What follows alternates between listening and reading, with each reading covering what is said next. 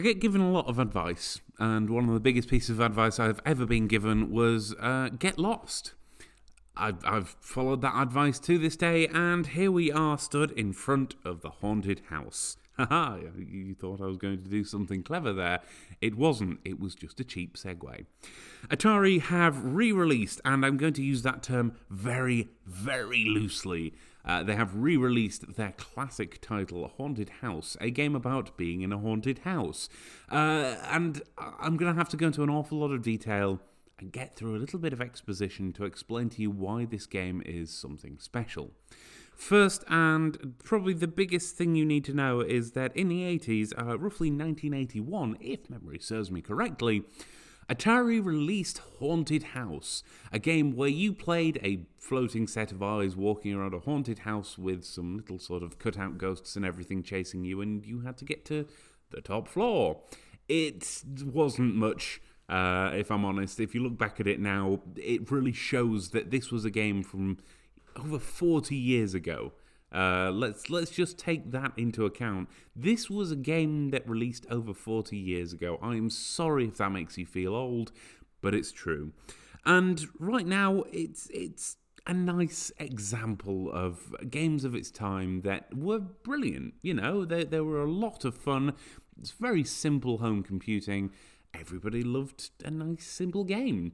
At the end of the day, one of the most popular games of its era was a game about moving left and right and shooting aliens, so I don't know what else to tell you.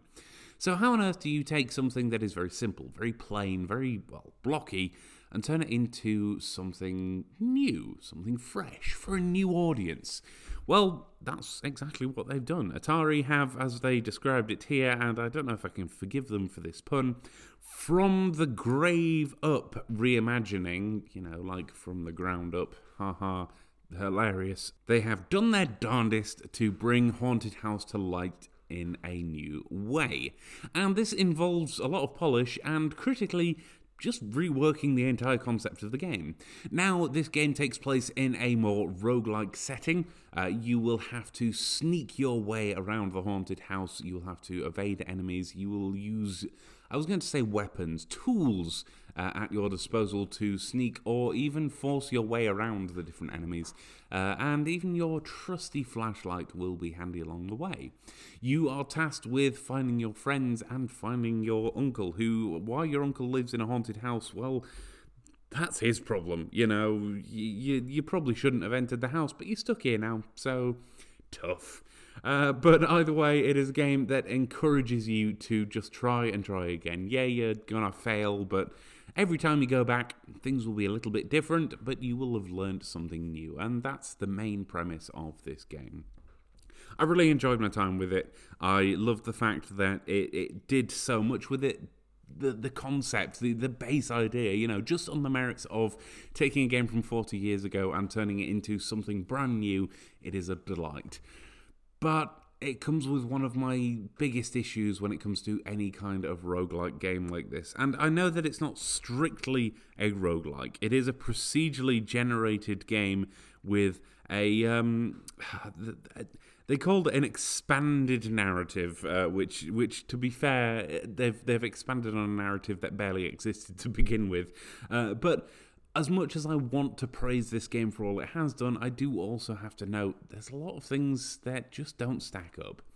Anytime I have played a game like this in the past, roguelikes in general, I loved games like Dead Cells, but the procedurally generated side of things just didn't hold much weight. There wasn't a design aesthetic to it. There wasn't a sort of a reason behind everything. And while this game negates a lot of that by having some real nice set dressing, by having placement of things feel a little bit more native than it would do in a lot of other games, it still feels exactly like this kind of game normally does. It still feels like there's just not that human element there.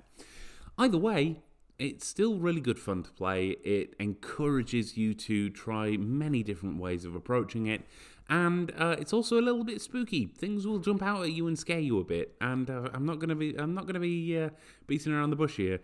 I've been frightened once or twice in this game, kind of in the same way that I was frightened by things in Grabbed by the Ghoulies. But even that game had little moments that made you jump. especially the hallway with the statues. Ugh, I'm having flashbacks already. Either way, you can pick this up right now on PC via Steam and Epic Games, Nintendo Switch, Xbox One and Series X, and PlayStation 4 and 5.